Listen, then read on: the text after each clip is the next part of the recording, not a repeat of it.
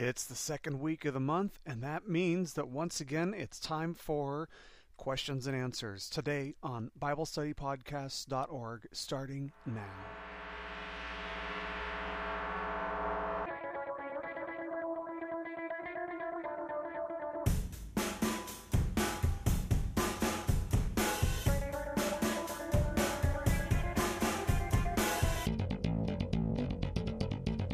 Hello, everybody, and welcome once again to BibleStudyPodcasts.org. I'm your host, Toby Logsdon, and today is Saturday, December 15th. I hope that most of you caught the announcement in Monday's podcast that we weren't going to be doing this podcast on Wednesday, or that there was a chance that we weren't going to be doing this podcast on Wednesday because, to be honest, I was writing this insane paper about Rudolf Bultmann, his philosophy and epistemology, and man, it was crazy, but I just have to say, I am so thankful to be done with this semester. This was one of the craziest semesters I've had since I came back to school. I had so much reading this semester, and I am just, man, it feels good to be done. That's all I can say. It just feels really good to be done. I hope you guys have had a great week and that the Lord has been blessing you. I hope you've had some time to relax and really contemplate the meaning of this Christmas season. And that is, of course, the greatest gift of all that God gave us in Jesus Christ. As you guys know, every second Wednesday of the month, we do a question and answer podcast, and we've got some very good questions this month. I didn't get a lot of questions, but the questions that we did get, I think were pretty interesting, and I think that you guys will definitely get something out of these questions today. I do want to remind you, if you haven't noticed yet, we do have a new member of BibleStudyPodcasts.org, Matthew Graham, who is a graduate of Southern Evangelical Seminary, which of course is Justin's and my school. Matthew Graham has joined us, and he's doing a series on the problem of evil in the book of Job. So definitely be sure to check that out. We sure feel blessed to have Matthew as part of our team. And also, just remind you guys, we are going to be having video podcasts probably within the next month or so, so keep your eye out for them. Now that the semester's over, Justin and I are hoping to get together sometime and put something together for you guys. So be looking out for that. Hopefully that'll be a lot of fun for us and for you guys as well.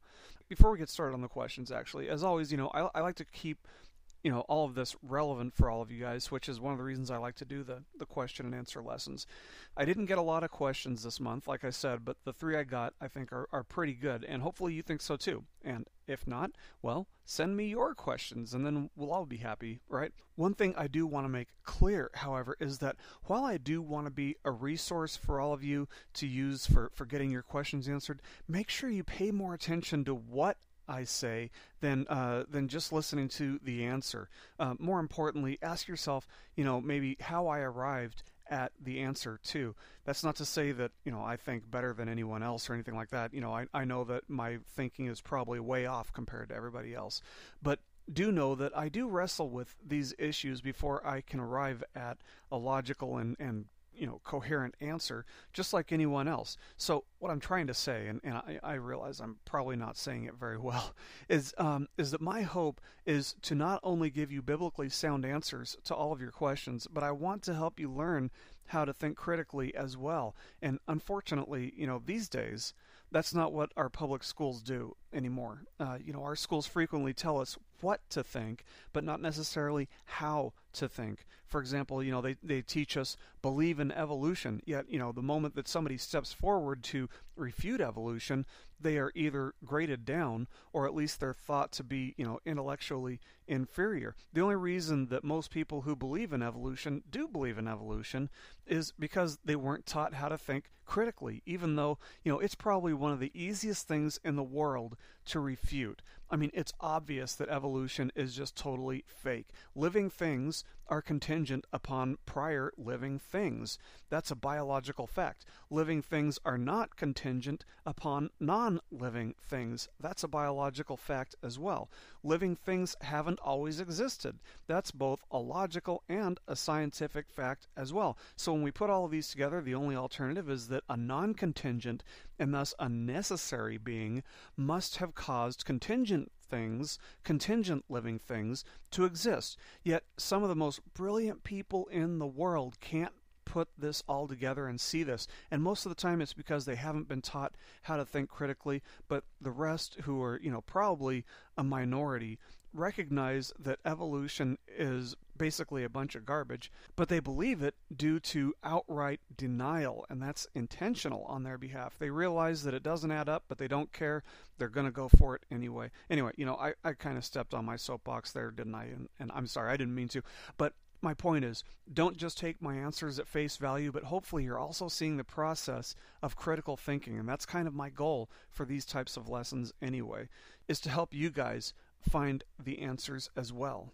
And of course, that's also one of the reasons that I'd like to start up a lesson on how to interpret the Bible with you guys, but only 2 or 3 people have really shown any interest so far. So if that's something that you're interested in, definitely let me know, because that's something I would love to do with you guys. But anyway, on with our questions. Our first question, Charlie writes, I wanted to know how biblical it is not to get a tattoo. Is it biblically frowned upon? Well, thank you, Charlie. That's a really good question, and I appreciate you sending that in. Okay, so let's look at what the Bible has to say about tattoos. First of all, let me preface my answer by saying I have a tattoo. And for those of you who heard my podcast on Romans 1:16, in which I gave my personal testimony, you'll remember that I once had a problem with having an extremely foul mouth, and that I had wrestled and fought against that, and I wasn't able to do it by my own will. And I talked about how the Lord basically instantly tamed my tongue. In fact, it has now been over 4.5 years. 4.5 years since I've said a curse word. I can't even believe that. Sometimes that just seems unreal to me.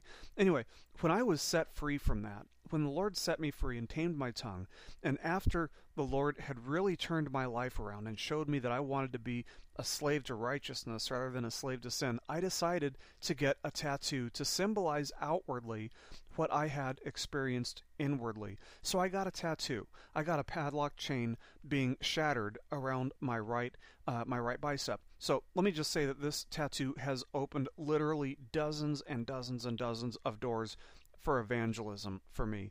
It has sparked so many conversations. When somebody sees it, they know that it represents freedom, but they just don't know what I'm free from, which has, often sparked a conversation about what I've been freed from. And, I'm obviously more than happy to tell somebody exactly what I have been freed from. So what does the Bible say about tattoos? Well, there's only one verse that speaks of it at all, and that's found in Leviticus chapter 19, verse 28, which says, You shall not make any cuts in your body for the dead, nor make any tattoo marks on yourselves. I am the Lord. First of all, as always, anytime we're reading a passage straight out of Scripture, we have to ask questions. We need to establish the context. So, for example, to whom is God directing this command? All people in general, or just the nation of Israel? Well, it was only directed at the nation of Israel. And how do we know that?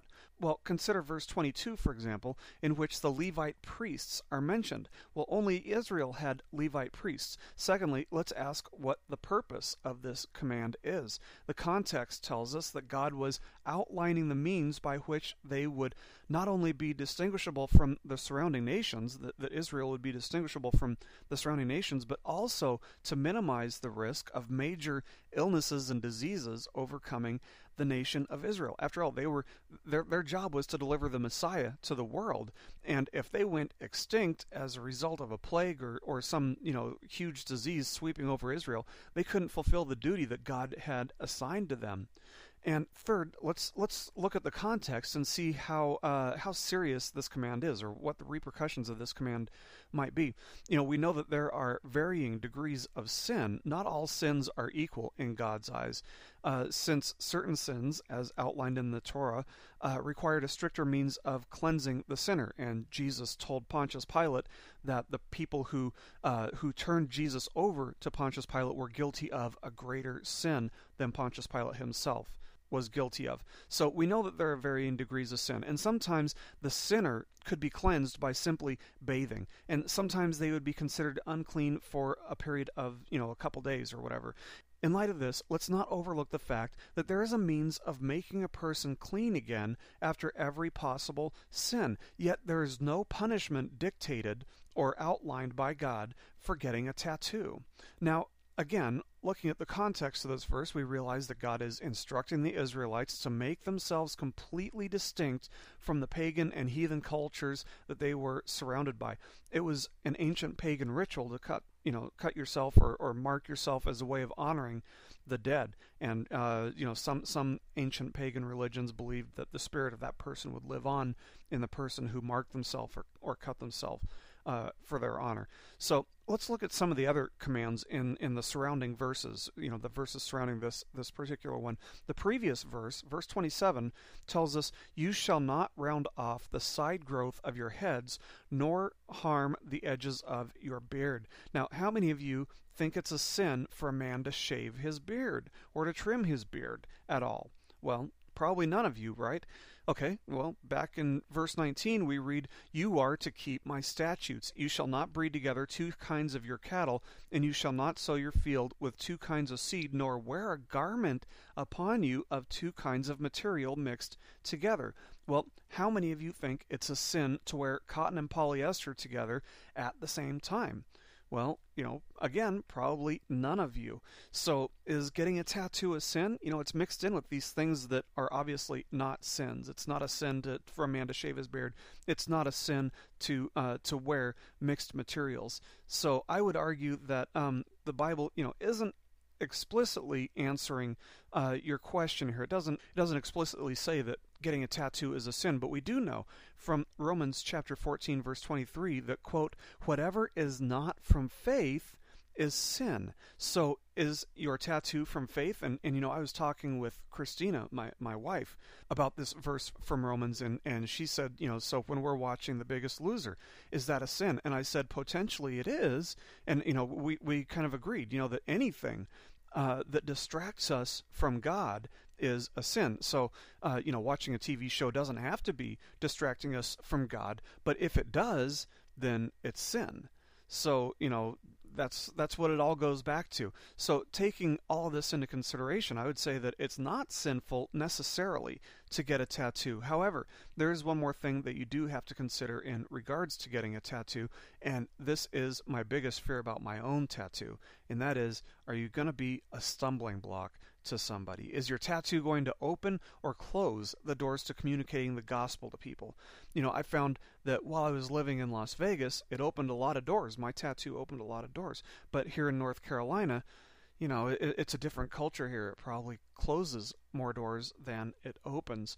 So you have to consider your cultural context and be sure not to be a stumbling block and don't provide something that would be offensive to other people in receiving the gospel. But in and of itself, is it sinful to get a tattoo? I don't believe it necessarily is. But thank you for the question, Charlie, and I hope that's an answer that you guys agree with or can understand where I'm coming from. And of course, you guys can always post comments on BibleStudyPodcast.org if you want to, if you want to have a discussion about this or whatever. I'm open to being corrected. I'm not ever going to say that I have all the answers, but I've tried. That's all I can say. I've tried to answer that biblically. So thank you for that question, Charlie. I appreciate it. Our next question is from my friend Jesse on MySpace, who writes, "Do you believe in ghosts? I've heard some pastors say that they do and others that don't. I haven't found anywhere in the Bible where it says anything. I am certain that I've seen one, and some of my friends and family have too." So thank you, Jesse. That's a really good question, and actually I told you specifically I'm going to answer this in the podcast because I like this question. I have a lot to say about this. Well, kind of. But anyway, well, we can find a passage pertaining to ghosts and spirits in 1 Samuel chapter 28. We start the chapter by finding out that the nation of Israel is preparing for battle against the Philistines, and Ashish makes David his personal bodyguard for life. Well, this is all kind of irrelevant to what's happening, but it's kind of setting the scene. So in verse 3, we read that Samuel is dead and that the nation is lamenting the fact that he's passed away and that Saul has removed all mediums and spiritists from the land. And as soon as Saul sees the camp of the Philistines, what does he do? He panics. Well, what's he going to do without Samuel there to be his spiritual advisor?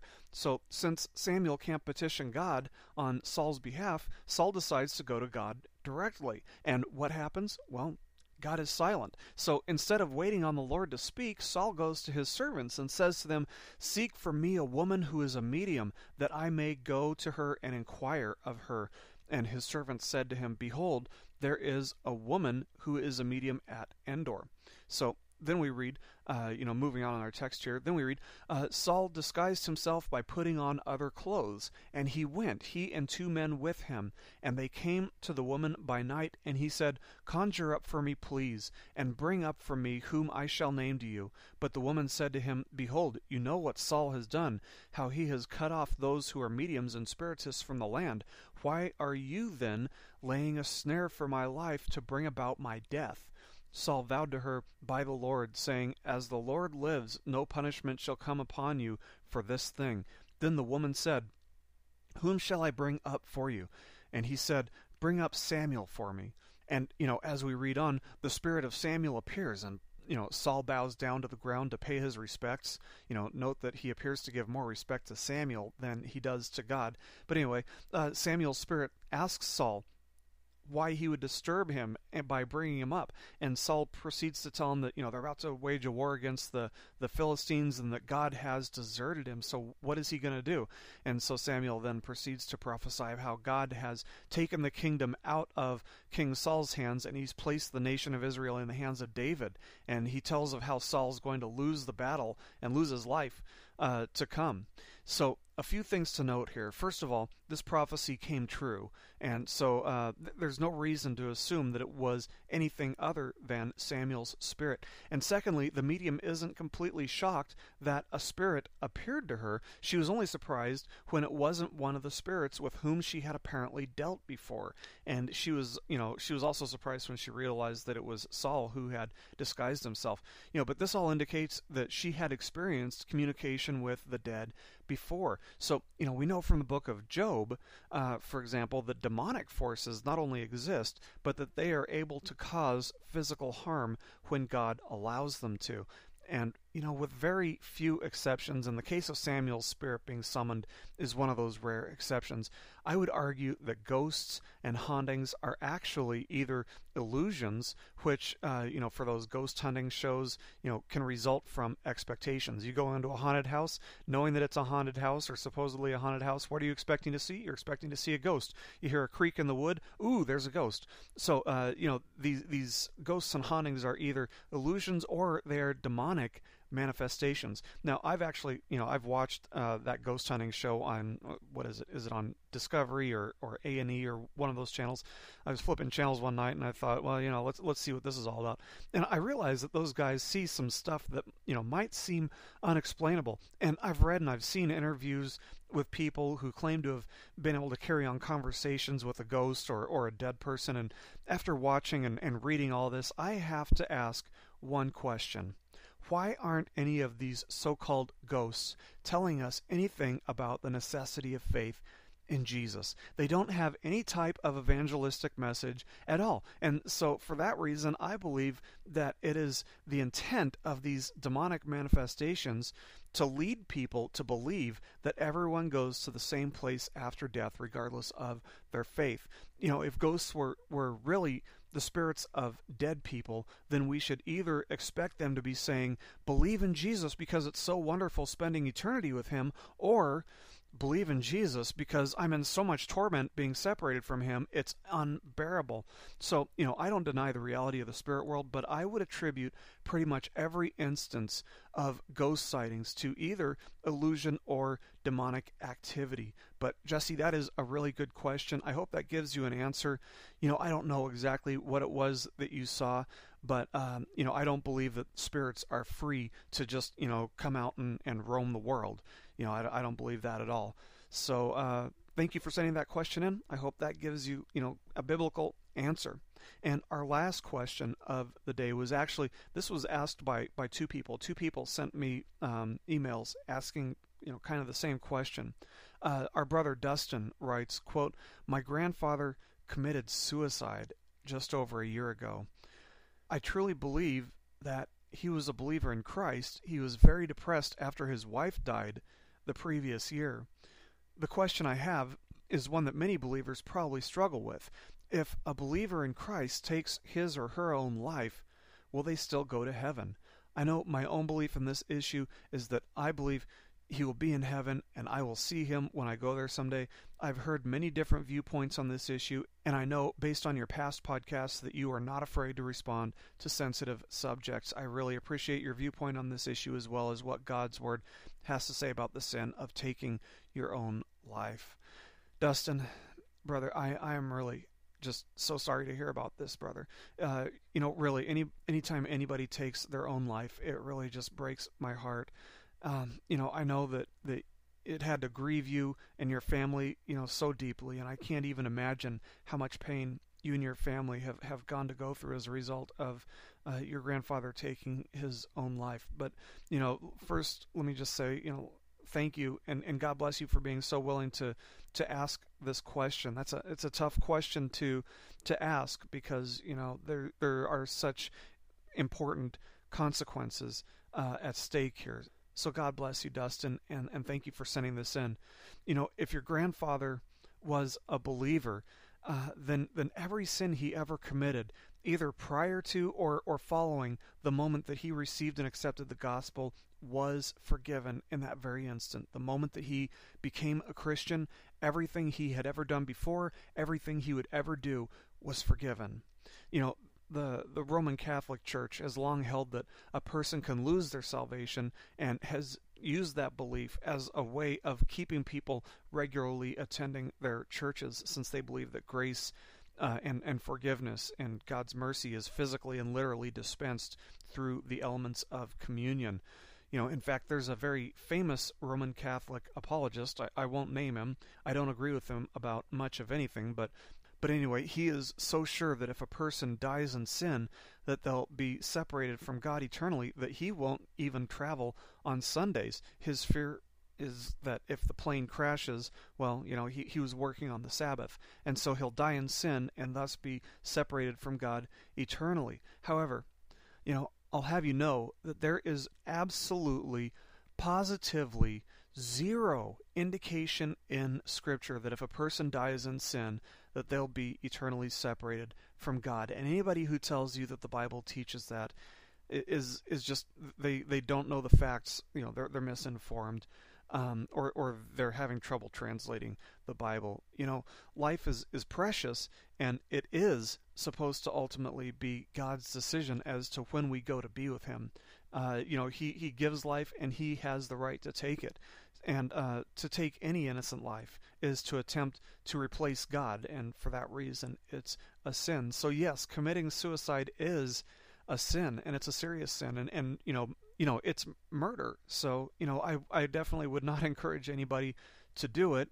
I don't even think that it should be an option, but I understand that people do it, and that depression can be a powerful tool of the enemy against us. But there's only one sin that the Lord won't forgive, and that sin is dying without ever having accepted Jesus Christ as your Lord and Savior. For the believer, there is absolutely no sin that they can commit that can cause God to revoke His promise. There's no sin that a believer can commit that's too big for God to forgive. Our salvation is secure. It's sealed by the Holy Spirit. We were just talking about this past Monday. It is sealed by the Holy Spirit, who seals us with His promise. His seal isn't something that we can break, and He promised us that nobody can take us out of His hand. He also promised us that nothing can separate us from Him. So I would say that, Dustin, brother, if your grandfather was a believer, then the Bible makes it clear for us that he has entered God's rest, and that he will be praising and rejoicing in God's presence for all of eternity. Nothing can separate the believer from God's love. Nothing. He has promised us that in His Word.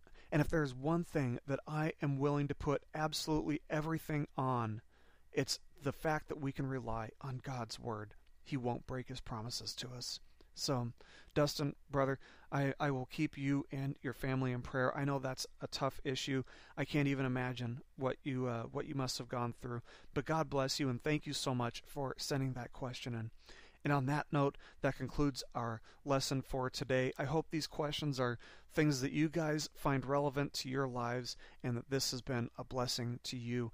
I do want to remind you, as always, that we are a listener-supported ministry. So if the Lord is leading you to support our ministry, if you support what we're doing in bringing the gospel, in bringing answers, in bringing apologetics to people through podcasts, if you want to support us and the Lord is calling you to do that, you can go to BibleStudyPodcast.org and you can click on support over on the right-hand side, and you can make a tax-deductible donation from there.